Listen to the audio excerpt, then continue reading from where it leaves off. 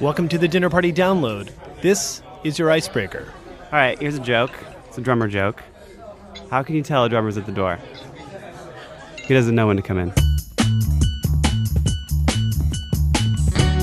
I'm Brendan Francis Newnham. I'm Rico Galliano, and from APM American Public Media, this is the Dinner Party Download, the culture show that helps you win this week's dinner parties. You just got a joke from rock musician Michael Benjamin Lerner, a.k.a. Telekinesis. That'll help break the ice. He's a drummer, by the way. Self-hating drummer. Apparently. His latest album is called Dorm Marion. Later we'll hear from Eva Mendes, star of the film The Place Beyond the Pines, which just came out on DVD. And if all that sounds familiar, that's because this is an encore broadcast of an episode that first aired this spring. So cast your mind back to an innocent time before the NSA surveillance leaks, when, as at any dinner party, we started with small talk.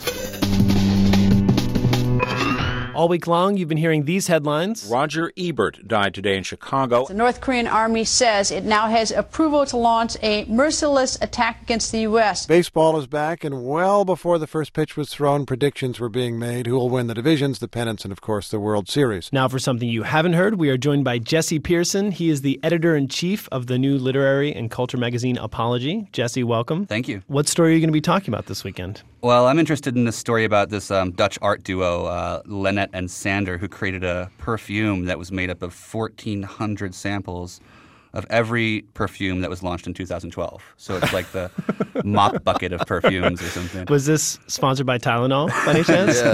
Yeah. So they basically recreated the scent of them all. Yeah, I think that's they actually mentioned that, I think, in an article I read about it. They say that it smells most like walking into the perfume area of a department store. Is that the intent? I think the intent was just to have a pithy thing to say that they did more than anything else. And the mission smell, accomplished. Yeah, mission accomplished. Well, here we are. But I can relate to that. I love that smell when you walk into Macy's or something and you're bombarded by that, like... Really? You like that smell? Well, I see. That's why this interests me, is because I have a very complicated relationship with perfume and cologne myself. Like, how so? I don't think that on the surface someone would peg me as somebody who's interested in cologne, but I actually really like cologne, and I've always been a wearer of cologne. What? Up until fairly recently. Wait, are you wearing Marlboro Lights right now?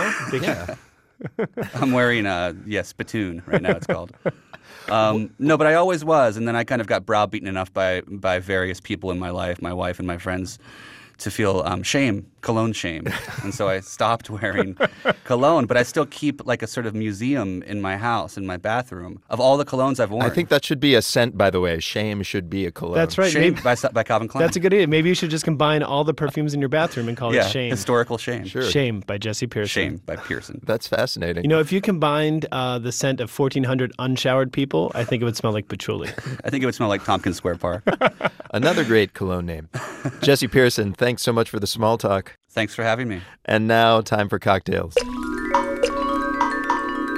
Once again, we tell you something that happened this week in history, then give you a fitting drink to serve along with it. It's like history is a slip and slide, except you slide on a thin layer of booze. You should shower after.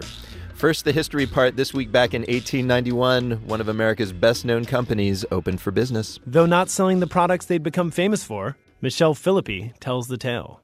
Business students, chew on this. William Wrigley Jr. turned free stuff into cash. It all began in Chicago in April 1891, when William launched a company selling household products like baking soda. To give store owners a little incentive to stock it, he offered a gift. For every can of baking soda they bought, he threw in 2 free packs of chewing gum. As Wrigley predicted, merchants took the bait. But even he was surprised when the gum sold better than the baking soda. It was all Wrigley needed to see. Just 2 years later, he had quit the baking soda biz and started churning out the first batches of juicy fruit gum. Now, Wrigley didn't invent chewing gum, but he did invent a practice that probably helped make his gum so popular: direct marketing. In 1915, the company mailed out 1.5 million free samples. One for every household in every phone book in America. Since then, Americans have gone without Wrigley's most popular flavors just once, during World War II, when rationing meant the company only had enough good ingredients to supply juicy fruit and double mint to soldiers. civilians had to settle for a lower quality substitute. Wrigley's called it Orbit. Everything worked out in the end, of course. The Nazis were defeated, Juicy Fruit returned to American shelves, and Orbit was retired, before being reborn in the 2000s as a sugar-free gum. Today, the gum bubble shows no signs of bursting. The industry cranks out 374 trillion sticks a year. So that was the history. Now for the drink to serve with it. On the line is Nandini Kound from The Violet Hour, which was just nominated for the James Beard Award for Most Outstanding Bar Program. Nice. Thanks. The bar is in Chicago, where the Wrigley Company was founded. So Nandini, a chewing gum themed drink, I'm curious to hear how you met this challenge. Well, I came up with a drink with a really goofy title. It's called The Taste Is Gonna Move You When You Pop It in Your Mouth, based on the theme for the Juicy Fruit commercials. Oh, right. That was the Juicy Fruit jingle from the 70s and 80s. From the total 80s ad, yeah. From my youth. It's going to be hard to order. Probably, yeah. Especially if you've had a number of them, because you'll forget what it's called. But what is in this thing? So basically, I did some research on Juicy Fruit and found out that basically the flavor is a very mysterious concept that people have been debating for a while. Yeah, like what is that flavor, basically? What is that flavor? Yeah, it's like kind of banana-like, kind of pineapple-like. But I found a lot of research that said that jackfruit, which is a Southeast Asian tropical fruit, was kind of loosely the Juicy Fruit flavor. Jackfruit? Jackfruit, yeah. So I just basically made a daiquiri, a simple daiquiri with this rum from Tennessee called Pritchard's, which has this, in the most flattering of ways, it has a little bit of hint of bubblegum to it. Oh. Where does the jackfruit come in? So you start with rum. Yeah, basically it's 3/4 ounces of lime, a half ounce of, you can buy canned jackfruit from like Asian specialty markets. So I just use a half ounce of the canned jackfruit syrup, because a real jackfruit is super pain. Because I looked for one and I was like, oh, these are really large, prickly, and I have no idea how to open this. So I just got a canned one. But a half ounce of jackfruit syrup, 2 ounces of the Pritchard's rum, and you just shake it and pour it either over ice or neat. I do think that regardless, to really keep with the theme as you drink it, it should lose its flavor. Though that's really important.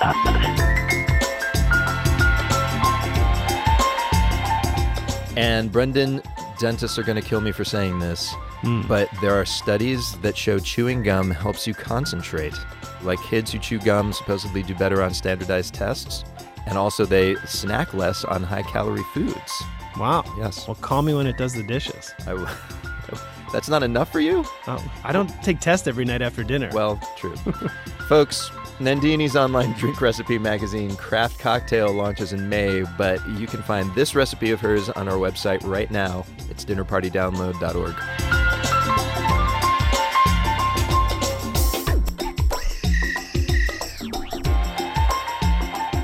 So we've had a cocktail, made some small talk, but no party has truly started without some music playing. For that, we turn to Ted Joyner and Grant Widmer, a.k.a. New Orleans indie rock duo Generationals. Their new album hit stores this week. Here they are with a list of tunes from other musicians. Hi, this is Grant. And I'm Ted with the band Generationals. That's right, and we just made a new album called Heza, and this is the dinner party soundtrack we put together for you guys.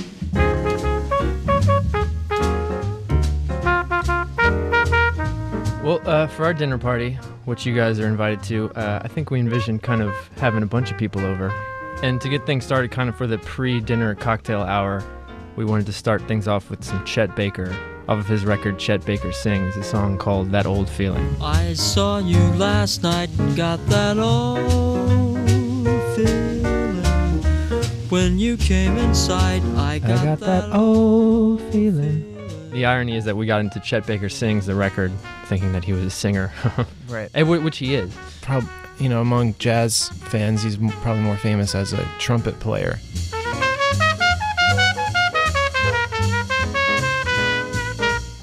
Well, that's the thing. It's his voice is got a really soothing quality to it. There'll be no new romance for like a Saturday afternoon, or it's kind of just relaxed. For that old feeling is still in my heart.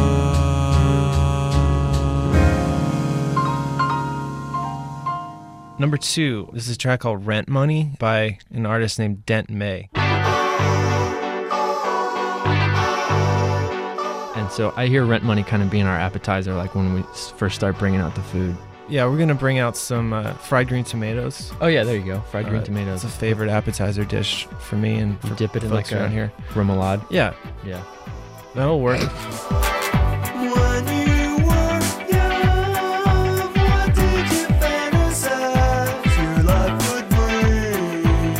That May is a rock band from Mississippi. They're kind of playing against type, and it has more of a breezy sort of like California maybe rock band vibe. So I'm gonna find something to cure that heartache. I think sometimes it's fun to have music that contradicts itself. Their kind of clean electric guitar sound is sort of uplifting sounding, and then songs about the kind of the day-to-day grind that this guy's going through.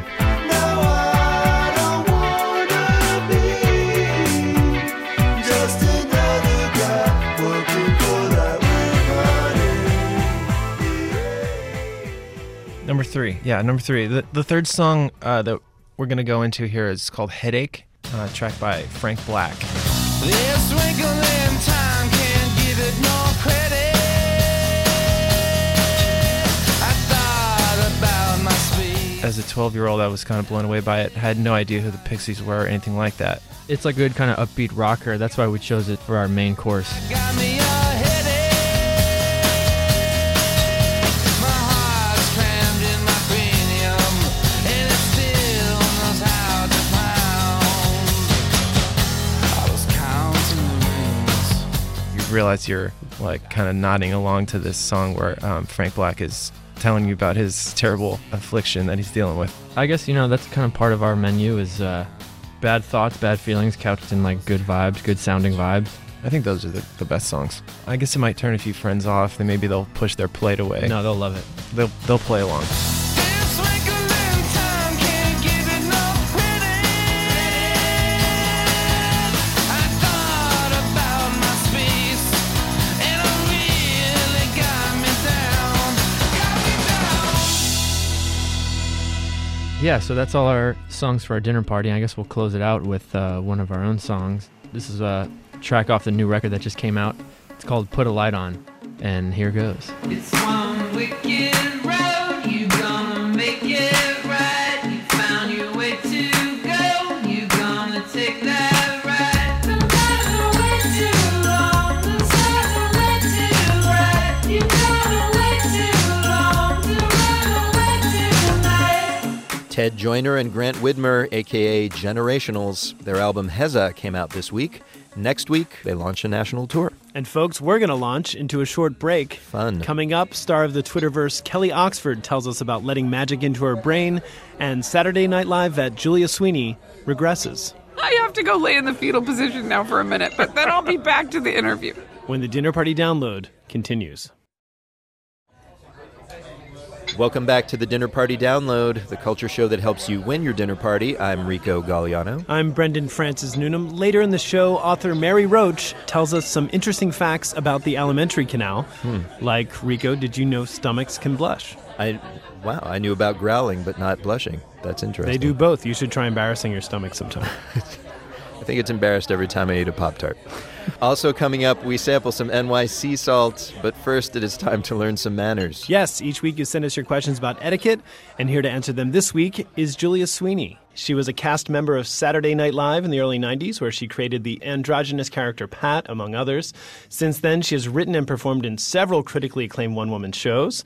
This week, she releases a new book called If It's Not One Thing, It's Your Mother, a memoir about deciding to adopt as a single woman, searching for and finding a husband, and raising a family. Julia, welcome.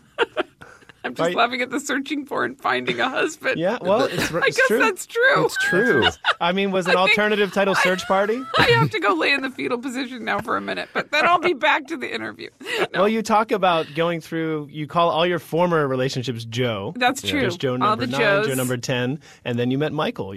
So he gets a name. I wasn't lying. He gets a real name, yeah. Wow, lucky guy. But before we get there, let's be honest. The title of this book, it's a little hokey. I laughed. It is right? hokey. If it's not one thing, it's your mother. I actually didn't want them to name it that. I had that opening chapter, which I wrote, and then the publishers really wanted that name. And I did too at first because people did laugh. But then I wrote a lot of extra chapters for the book, and that chapter really would have been one I cut, except that it had that title in it. You kept the first chapter of your book just because it had a cool title?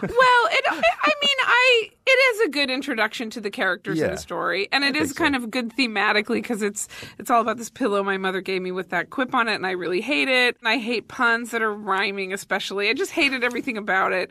And then when I adopted my daughter, it suddenly was hysterical to me. Like I got this weird mom sense of humor, and I put it on my daughter's bed. I think it's funny when it's on someone else's bed. No. And then my daughter came to me when she was 6 and said, "I don't want it anymore. It's not funny to me." So I thought that was a good completing the introductory. cycle. So it's okay. Yeah. Well, let's talk about another portion of the book. And you don't have to dwell on this any further. You have a particular beef with strollers, very large strollers. Oh, you're the first person to bring that up. Is that true? Yes. We actually read the I books. know. This chapter that's in the book is just about how obnoxious to me huge strollers are, especially in urban environments when there's a limited amount of space for people to walk. And people have these Hummer-like They're like SUVs, contraptions. yes. At the Shed Aquarium in Chicago. These women, they're shoving this thing up in front of the aquarium with the jellyfish that no one can see, and the baby's asleep. And what is it doesn't even matter. And you can't do anything about it because they have a baby. You would be rude to say, "Excuse me, could you move your big?" Because that sounds mean. And what's the need of such a thing? Not that long ago, we did fine with smaller strollers. I think it's the obsession with safety. It's sort of like the whole SUV thing. Like you're so much safer in a bigger car, but then it created this feedback loop of bigger and bigger cars. Well, look, clearly you have some wisdom to give to the world. Especially about strollers. Your stroller wisdom leads us to believe. How about you answer some of our listeners' etiquette questions? Okay. You ready for these? I don't know if I'm ready, but just throw them at me. Here we go. This is Patricia via Facebook. We don't know where she's from. Patricia writes, "What does a hostess do when a guest answers his cell phone? I have a sign at my front door that says, 'Welcome, our house is smoke-free, gun-free, and cell phone-free. Violators will be persecuted.' How do we teach manners about the use of cell phones, iPads, etc.?" Okay, first of all, this woman has a lot of rules. I think that's the etiquette we really need to talk about, having a sign like that outside your house. I would say 90% of the time, people only answer the phone if it's important. If they're in a social situation, especially if they're in someone's house, they don't take the call unless they have to. You have a tween now. I think you know better than this. Like, this is maybe our generation does that, but I feel like these millennials, damn it, they'll answer their phone for any damn reason. Well, millennials don't use the true. phone. They just text. No, they just text. Yeah, there's no phone. Okay, because I was going to say, the difference is texting and looking stuff up on your iPhone because someone said, "What kind of cloud is this?" That is rude. My husband and I get into that because we'll go to dinner, and if any question comes up where we don't know the answer, his nose is immediately in his iPhone finding out the answer. So now I say, "Do you ever wonder," and don't look this up if you don't know. No. There you are. Yeah. Where in India Mumbai actually is. And then he's like, and you can see how hard it is for him not to look. It's traumatic, but there's your answer, Patricia. Phone calls are okay, but looking up trivia is not. Yes, exactly. All right. We have another question. Okay. It comes from Krista in Reno. Krista asks, "What is the best way to tell a boss that your coworker isn't pulling their weight? Also, does that happen on SNL Name Names?" Now, she knew you were coming.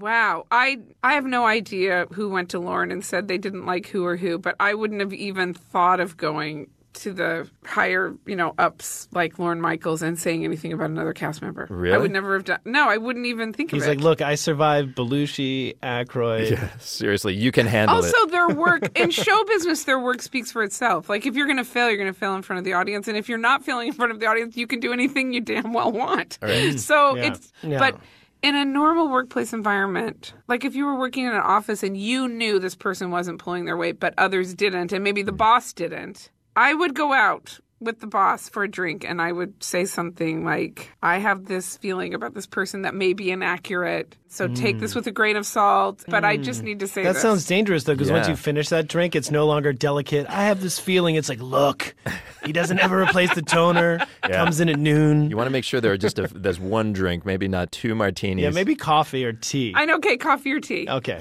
Well, there you go, Krista. All right, so here's somebody who identifies themselves as food snob in Cambria, California. That's redundant. Just kidding. Food snob writes, "I attend a weekly potluck with church friends. The problem is that I'm a foodie and my friends are not. I love cooking for them, and I prepare something that is almost always a hit, but I usually don't care much for the food they bring. How do I deal with this problem politely without suffering through too much blah food? I feel like a bad person. You know what, by the way, I sense a humble brag in there. You know? Like, my food's always a hit. I mean, call me crazy. I feel like food snob's being a little bit of a food snob. No, I think you should feel good. Okay, here's how a church person. God has put me in this situation to enlighten the other people about what real good food is. Right. So yes, I bring the good food. And yes, she has to eat a little bit of their bad food. But so what? You can leave and eat good food later. You're doing a service to this church group by bringing good food. She is literally God's gift to this church group. Yes, that's what I mean. Wow. Nice job, food snob. Yeah, I mean, spin it narcissistically like many church group people do. Julia Sweeney, thank you so much for telling our audience how to behave. Thank you for allowing it.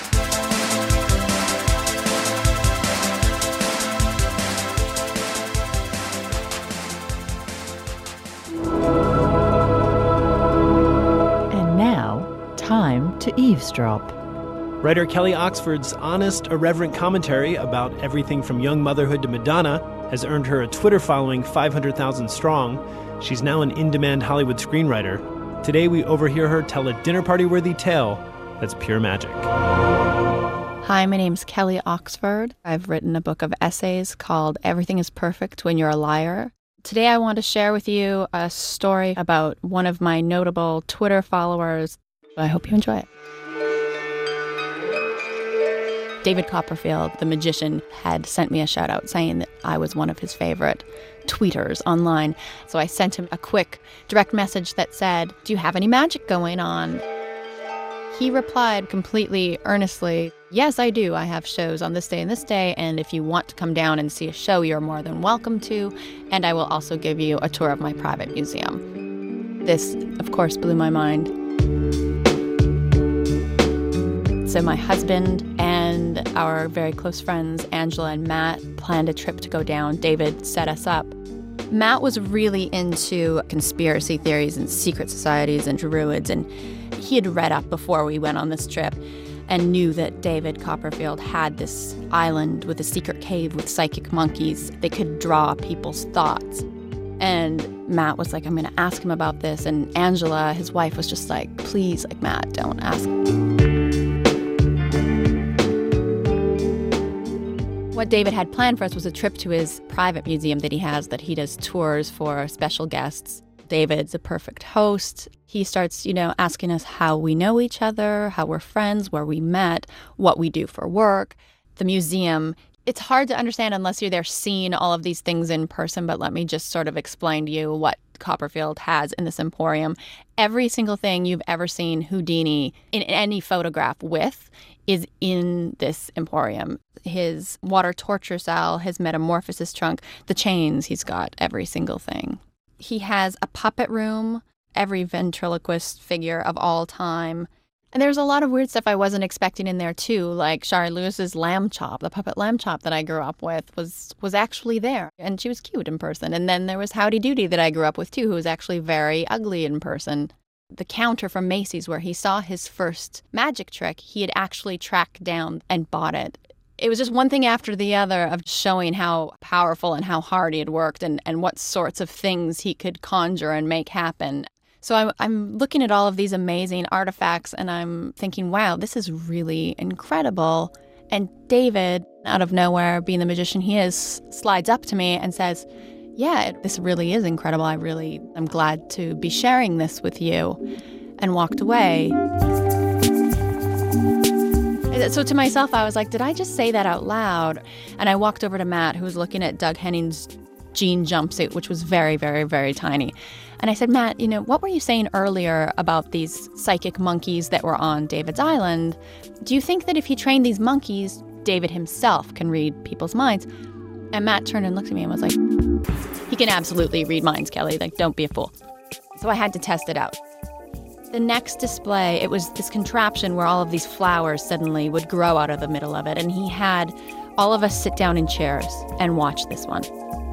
I looked over at David and I thought, David, if you can read my mind, give me a sign. It felt weird to think it, but I thought it. And then what happened next was horrifying because at that exact moment, Matt's chair fell backwards. It was spring-loaded and shot him across the floor. I had hurt my friend, and out of the four of us, he was the one true believer in Copperfield, so I felt extra bad that he had been picked up to throw out of a chair.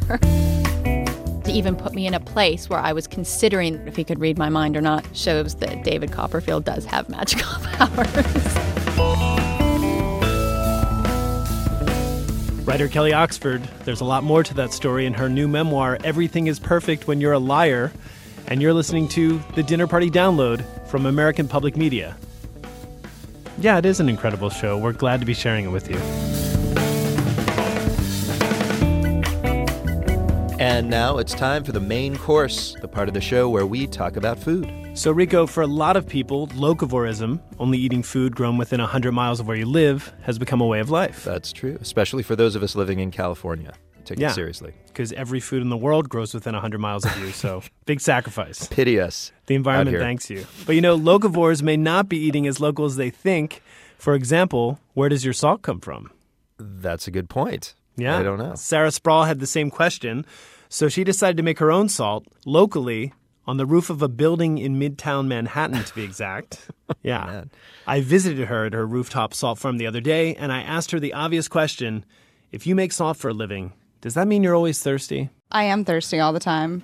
I've done many salt tastings where at the end of it, I'm about to collapse, but I don't make a habit of it. All right, let's tell everyone where we are. I'm staring at the top of Madison Square Garden and the Empire State Building. This isn't your traditional salt farm. No, it's not. It's actually the first ever rooftop salt farm in the world as far as I know. So what gave you the idea to create it here, and what made this space the right space? Well, back in January, I was doing cooking demos for the Union Square Green Market, and I was so proud of every ingredient and the dishes that I would cook because I knew everyone involved in each ingredient. And then I would finish the dish with salt from any store, and I just thought that there should be more thought put into it. So it started as a hobby and snowballed into a salt house, which is an 8x12 house with evaporation trays and... But how did you end up on a roof in Midtown? It doesn't feel very farmy up here. It doesn't, but there's a lot of rooftop farm culture in Brooklyn, and I just thought that the city was kind of behind the times. So I decided to kind of find people that I knew with rooftop space. And you need to be outside because sun is the key ingredient, right? So tell us, how is salt made? So the one and only ingredient in our salt is Atlantic Ocean water. We have local fishermen that go 30 miles off the coast of Montauk to fish. And while they're fishing, they gather the water, which we bring up to the rooftop, filter, and evaporate in our salt house. Is 30 miles enough? I mean, it seems kind of scary to drink water from the Atlantic Ocean right outside New York. Right. There's actually zoning of where you can fish shellfish and, let's say, cod or tuna, and we only gather waters from those areas. So what makes a salt distinct from another salt? I mean, I've seen bigger crystals, smaller crystals. Some taste saltier than others, but is there a larger spectrum of flavors that I'm not thinking about? There is, and it actually is all about, people use the word terroir in wines, and I think it goes the same way with salt. It's definitely about the mineral deposits in the sand, what fish grow in that habitat. We would get gray salt from up north, and then we get a more pure, larger crystal salt from the Atlantic. It also depends on the weather, if it's rained or not, and also the season that we evaporate in. In winter, the evaporation goes quicker because the humidity is lower, so the crystals are smaller. So show me around the salt house, please. We have 4 holding tanks that are 55 gallons each. We filter the water into these tanks and let it settle for about 3 to 4 days. And what do you filter the water with? With a micron bag, so it's an all-natural bag that we pour the water through. It just takes out like any debris, which is not anything really at all. You ever find a finger or anything like that? Never found a finger, but I'm sure we would if we made like Hudson River salt or something. All right, so you filter out the kind of debris, and then? And then I let it settle for about 3 to 4 days. We empty the water, we filter it again into buckets, and then bring it into the salt house. So this looks like a mini greenhouse. With the wraparound porch? Yes, with the wraparound porch that we're walking on. All right. Wow. And then in here... So there's a lot of humidity going on, which is why we keep the roof vents open. But these are 500 bins with water in each of them. We're looking at there's 2 rows of shelves, and there's lots and lots of these plastic trays with about, how much water is in here when you fill them up? 64 ounces of water. This has evaporated a lot. I loaded them about 3 weeks ago.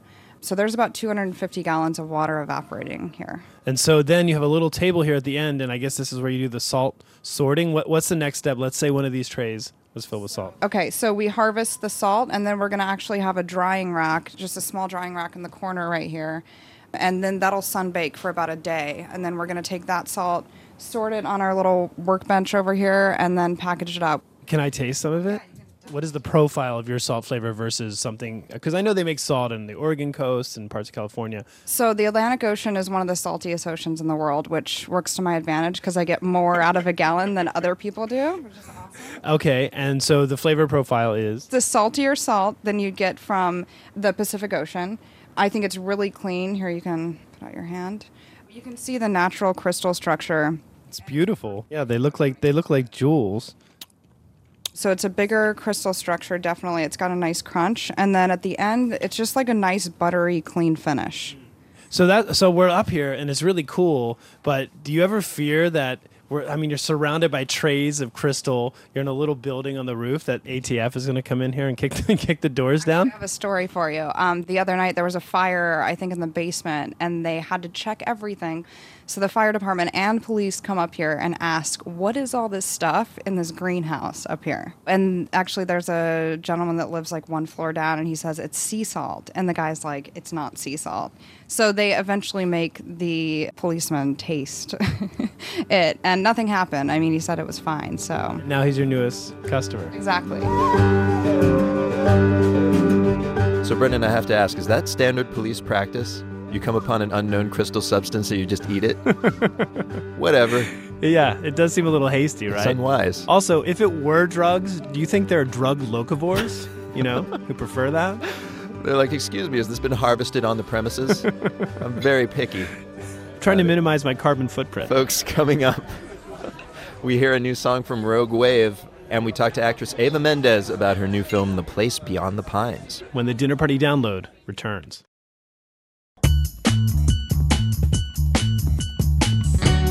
Welcome back to the Dinner Party Download, the show that gives you an edge in your weekend conversations. I'm Brendan Francis Noonan. I'm Rico Galliano. Coming up, we chat with guest of honor Eva Mendes. But first, it's time for Chattering Class, in which we are schooled by an expert in some dinner party-worthy topic. And this week, the topic is how humans process dinner. Our teacher is best-selling author Mary Roach. She wrote the books Bonk, about the science of sex, Stiff, which is about cadavers. She's a fan of the one-word titles. Yeah, her memoir is probably going to be called Terse or something. Probably. But her new book is called Gulp, Adventures of the Alimentary Canal. And at one point in this book, a scientist describes humans as, quote, highly evolved earthworms surrounding the intestinal tract. It's very spiritual. When I met with Mary, I asked if she considered that her book's thesis statement. Yeah, that's where it all began. We were basically a tube with a little bit around it. And, at a certain point, to get to food sources elsewhere, you needed some way to get around. So you start developing limbs or, some mobility type of device. They need a brain to kind of coordinate things. And the gut has a primitive nervous system. It really is kind of the most elemental chunk of the human. So me laying around on a Sunday, like eating cold leftover risotto all day in bed, I'm basically fulfilling my role as a human being. You're just dialing it back to the basics, yeah. Well, that's encouraging to hear. Okay, your book takes the reader on, shall we say, a nose-to-tail journey of the human. We don't have time to talk about all the stops that food makes on its way through your body, but I thought we could hit the key destinations. So let's start with the mouth. You talk a lot about spit in this book. You profess to liking spit. What did you learn about saliva that makes you like it? I find spit fascinating because it is the most reviled substance. That's a curse. You spit on somebody. That's the meanest, most degrading thing you could do. But it's spit is, and people think, it just moistens the stuff that you chew up so that it's in the swallowable state. And it does do that, but it has antibacterial properties. Animals lick their wounds. There's a reason for that. And even mothers will kiss their child's boo-boo. Exactly. There's histatins. There's which are have nerve and skin growth factors in them. They speed wound closures. And I never did this, but I was hoping at some point I'd have two cuts about the same size. And I was going to lick one and not lick the other and then see which one healed. And it was on my to-do list for a long time. So it's interesting you talk about maybe licking your wounds, which kind of sounds gross, but this is one of the methods that scientists used to use. They used to use their own tongues, their own fingers, and that takes us to the next destination, the stomach. There's one of the most horrifying chapters in this book is about a scientist named Beaumont and a test subject of his, Saint-Martin. Can you share that story? Yeah, sure. This is the year is 1822, and Alexis Saint-Martin, he's a trapper, fur trapper. Somebody's gun goes off, shoots a hole in his side through his stomach, and he winds up in the hospital under the treatment of William Beaumont, an American Army surgeon. The wound doesn't heal. Eventually, Beaumont has the idea that this stomach with a hole, kind of a door to the outside, could be useful for studying how digestion works, specifically the gastric juices. How can you just have a hole in your stomach permanently open? That seems like wouldn't you die? It's a hole similar to the the earlobe plug. It just sort of heals up as a circular opening. It's not an open wound. So Beaumont would basically, with this hole, he would draw the gastric juices from Saint-Martin and study them and see how they break down food. But how did Saint-Martin eat food and have his gastric juices working without them spilling out this hole in the stomach? He had a little stopper. Really? Yeah, he had a little stopper, a little gauze wad. That's such a gross visual. Okay. Well, on to something maybe just as unpleasant. The final destination of our food journey, human waste disposal. Let's be honest. Your book is full of It starts and ends with studies about human waste. Wait, it starts with what's the at the beginning? In the introduction, you talk about guys going and eating waste to learn about the nutrients. Bacteria grown on, bacteria. Yeah, but it would be grown on waste. Yeah, all right, yeah, you're right. And it ends with scientists who use human waste to help people. Can you talk about that? You mean the fecal transplants? Yeah. Fecal transplant is something that's been used with great success these days to treat chronic infections with something called C. difficile, which is a bacteria that can get going in your intestines and set up housekeeping in little hard-to-reach places, and it's very hard to get rid of it, and it irritates the intestines, and it causes diarrhea, and it causes a lot of chronic symptoms, and it can be fatal. And here's there's a treatment that is 90% effective and cheap, and that is to take a healthy person's donors, put it in a blender with some water, and you make just it looks like coffee with low-fat milk in it, but it's done under a fume hood. You don't smell anything, and they use that same tube that you go up to do a colonoscopy. They just have a little plunger, and they kind of plunge it in there. All right, I think we may have stepped out of the bounds of dinner party conversation. This book is filled with so many neat facts that I think people would love to hear about, that I want to do a quick lightning round thing where I will tell you the fact and then you can quickly elaborate on it, okay? So the first one, when you blush, the lining of your stomach blushes too. Is that true? It's true. There was a guy named Tom. An entire book was written about Tom because he was fed through his stomach. He was kind of a famous case. And his doctor noticed, in fact, when Tom would blush, and he apparently blushed pretty easily. How can somebody be embarrassed when when people are feeding you through your stomach? I mean, it seems like you're pretty comfortable with yourself. Yeah, no, it was very sad. He ended up marrying a woman because he said, this was a quote from Tom, he said, "She doesn't mind the way I feed." And then she said, "He doesn't mind how I cook." Yeah, exactly.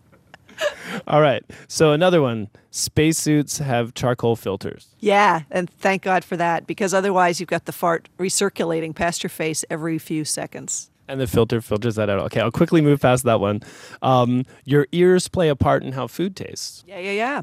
We love crunch. And there's a study where they had people eating chips and they manipulated the sound, they masked the sound or they changed the frequency, and people would say, "Oh, these chips are stale." They were exactly the same. All right, last one. Elvis Presley suffered from a megacolon. He did. Yeah, he did. Megacolon it's a genetic condition where you don't have nerves at the very far end of your colon, and so things don't get carried along very well, and you tend to have really killer constipation. And you suggest that could have been how Elvis died. That's what his doctor, and then the death certificate suggests that it was a fatal heart arrhythmia that came from pushing too hard on the John. All right, Elvis has left the building. Mary Roach, thanks for what I think was sort of dinner party conversation. Thank you. Nobody ever invites me to dinner parties. So, Brendan, wow. That's what I have to say. It's a lot, right? Yeah. It sure is. Well, coded to that story about San Martin, the guy with the hole in his stomach, All right. after he died, other scientists asked his family if they could have the body, and they sent a note back basically saying, no, and if you try to get it, we will kill you. Wow. Yeah, it was not an organ donor. I guess they just didn't have the stomach for it anymore. Yes. Whoa. I'm sorry. Yeah. Folks, all our chattering classes live online. Listen to them all and you will have a PhD in conversation starters. Our website is dinnerpartydownload.org. PhDBD.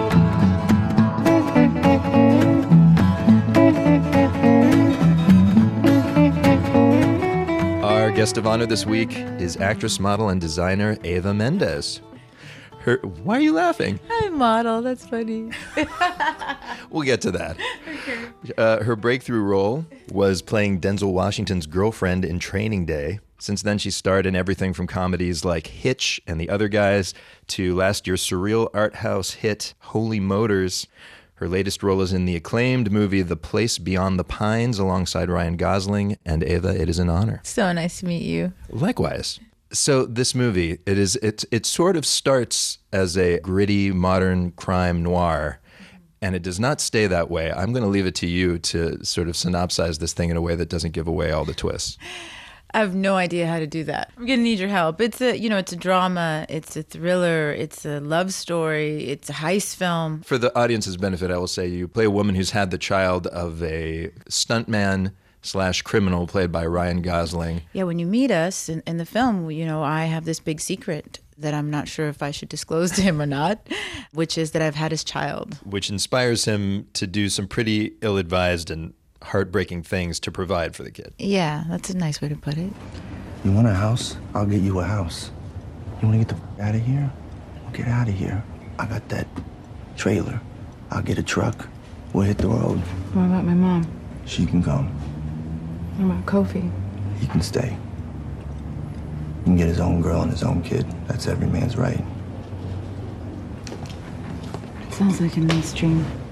To me, this movie is in a lot of ways about guys struggling to be good, even though they've been raised in a way that makes it more likely they'll be bad. And actually, the director, Derek Cianfrance, told The New Yorker he's, quote, exploring a new American male persona. So as the female lead, I'm wondering, did you have any trepidations about getting involved in a movie that is so much about guys' issues? Well, I didn't so much think of it as guys' issues. There was like two themes that I really loved. The whole nature versus nurture theme. Are we a product of our society? Or are we born this way? Is it, all those questions. I've always been attracted to that theme, especially while growing up, going, how can I be from this family? Talking about my own family. The other one is I love how Derek deals with violence in this film. I love that there's only 2 shots fired in this film and that you see the consequences of those shots way into the future. And that to me was really beautiful, especially now. I just was so proud to be a part of a film that actually said something. This is a far cry. Your first movie, I think it's fair to say, would be like a B movie. It was like Children of the Corn 5 or something. There was an interview where you talked about Training Day, and you said that was the moment where you really felt this is what people meant by acting. What did you mean by that, and kind of like what changed between your first movie and that moment? Wait, what did I say? You can't listen to anything I say. You're not keeping track of every interview you've given for the last 10 years? I don't understand. I think I know what you mean. I think, my first thing ever was Children of the Corn 5. I like to call it C5. But can I just make a note that Charlize Theron was in, I believe, C6, and Naomi Watts was in C4. Man, it's like a breeding ground for talent. Yeah, beautiful little sandwich there that I'm very proud of. I think I remember saying something to that fact that I was 2 years in when I did Training Day, and I was just, I did like guest spots on TV shows, and I wasn't quite sure what I was doing. I was like, do I love this? I love the challenge of it, but I didn't quite get it. And when I was on set and filming, I was like, this isn't fun for me, And then when I worked with Denzel on Training Day, there was just such an energy on set, and he's extremely electric, and like things were happening, So I was just like, yes, now we're playing. I get it. I think this is fun. What was I going to say? Oh, yeah. No, I'm rubbing off on you. That starts to happen. I apologize. Really, people just start forgetting things? Yeah, because that's me. I'll mid-sentence and I'm out. I'm trying so hard. I'm trying really hard to stay with you right here. Oh, man, it's all not right. nothing personal. It's just this thing I have. It's probably a condition. I should look into it. Well, you got a lot going on to distract you. I mean, this sort of plays into my next question, which is you are both an actress and, as you mentioned earlier, a model. You mentioned that. I didn't mention. As we mentioned earlier, you are also a model. Am I really? Well, this is my question. Like, if you look at especially your recent roles, Holy Motors and this, it really feels like you're almost playing with that image of yourself as a model, especially in Holy Motors, where you play a model who is literally abducted in the middle of a photo shoot and sort of dragged by this homunculus crazy man into a crypt. First of all, I want to ask, could you do one or the other? Would you want a career where you had to do one or the other? Well, this is the funny thing is I never really, I didn't start off modeling, and it's been a product of me being an actress, and I love that aspect of my career, but I'm squeamish. Like when you say model, I'm like, no, I'm not. Why? I don't know. I mean, I see in these roles a kind of ambivalence. I mean, this role is very unglamorous. It's a really gritty role. And Holy Motors are obviously taking the idea of a model and sort of poking fun at it. Well, yeah, but for me, it wasn't so much that she was a model. It was that she was just miserable and in this empty world. It was so ridiculous. And here comes this creature, this beast who, in my eyes, he didn't kidnap her. He saved her. You could replace that with being an actress as well. It just seemed, I think, a little bit more visually pleasing for me to be standing on a tomb. That's right. It's a photo shoot at Père Lachaise that the character is undergoing. Yeah, that's how he got me to. Père Lachaise is one of my favorite places in the whole world. That's how you were persuaded to make the film? Yeah, well, it was Léos Carax, the director. He said, you're going to film in Paris. And I'm like, oh, cool. Paris, cool. And he's like, at Père Lachaise. I was like, what? For those who don't know, like Oscar Wilde is buried at Père Lachaise. Oscar Wilde is buried there and has the most beautiful epitaph. It's gorgeous. And Maria Callas and Jim Morrison. And it's just like city of tombs. It's my dream. It's beautiful. That's really your dream? Well, it's just kind of like, I don't know. Yeah, kind of my dreams. I'm going to sound kind of crazy, but sure. I've always loved cemeteries, and that's just like the epitome of all, That's the king mother of cemeteries for sure. The king mother. We have 2 questions that we ask everyone on the show. Yes. And the first one is, and I hope I haven't asked it, if we were to meet you at a dinner party, what question would you least like to be asked? So tell us about your film. Did I do that? I asked you to summarize the film. That's a little more specific. I'm kind of joking, but okay, so we talked about it before, about my condition. If you asked me to summarize something or to explain the plot of something, whether it could be, it could be a great book, my favorite book, I'd be like, oof. I'm sorry, I apologize for asking that question. No. No, this is my bad. But here's a question that we also ask everyone that maybe is easier. Tell us something we don't know. And this can be anything about yourself or anything in the world, a piece of trivia. Okay, well, it's not really a piece of trivia, but it's about me. I'm a total wannabe Egyptologist. I'm obsessed with ancient Egypt. What led to that, do you think? I don't know. Ever since I was little, I've just, I'm going back to the tombs and the cemeteries and everything. I was really drawn to hieroglyphs, and I took a class last year, actually, at UCLA Extension. It was really fun. I started learning how to read hieroglyphs. Wow, that is complicated. Really? It was overwhelming. There's such an order to it. Like the way like a certain bird is facing on the hieroglyph, that's how you read the hieroglyphs. That's the direction you read it in? Direction you read it in. So you don't necessarily read left to right or right to left? No, you read the direction the bird is facing. There's such poetry to it. It's really beautiful and complicated. Actress Eva Mendes, she co-stars in the beautiful and complicated movie, The Place Beyond the Pines. But Rico, I want to know, why did Egyptians want their language to be read in either direction? I don't get that. I don't know. Just to show off, I think. They're like, we invented paper, now check this out. It's gilding cool. the lily. Yeah, like everything else they touched. Good point. That's what they did. And ladies and gentlemen, that concludes this encore episode of the Dinner Party Download. We will be back next week with an all-new episode. Till then, you can keep up with us via Twitter. Our handle is DinnerPartyDNLD. Our handler is Jackson Musker. He is the assistant producer of the Dinner Party Download. Our interns are Davey Kim and Brittany Martin. Thanks to Charlton Thorpe and Michael Rayfield. Peter Clowney is our executive producer. And now, before we leave you, it's time for One for the Road, a song to listen to on your way to or returning from this week's dinner parties. Rogue Wave's latest album, Nightingale Floors, made for great beach music this summer. Here's a song from it that can also double as back-to-school music. It's called College. Bon appetit. Where we come from, keep to ourselves. Always love our eyes, and then doubting around, because it always was, and it always is. The shattering cold ground, and without our sign, you can acknowledge all the things you don't in college.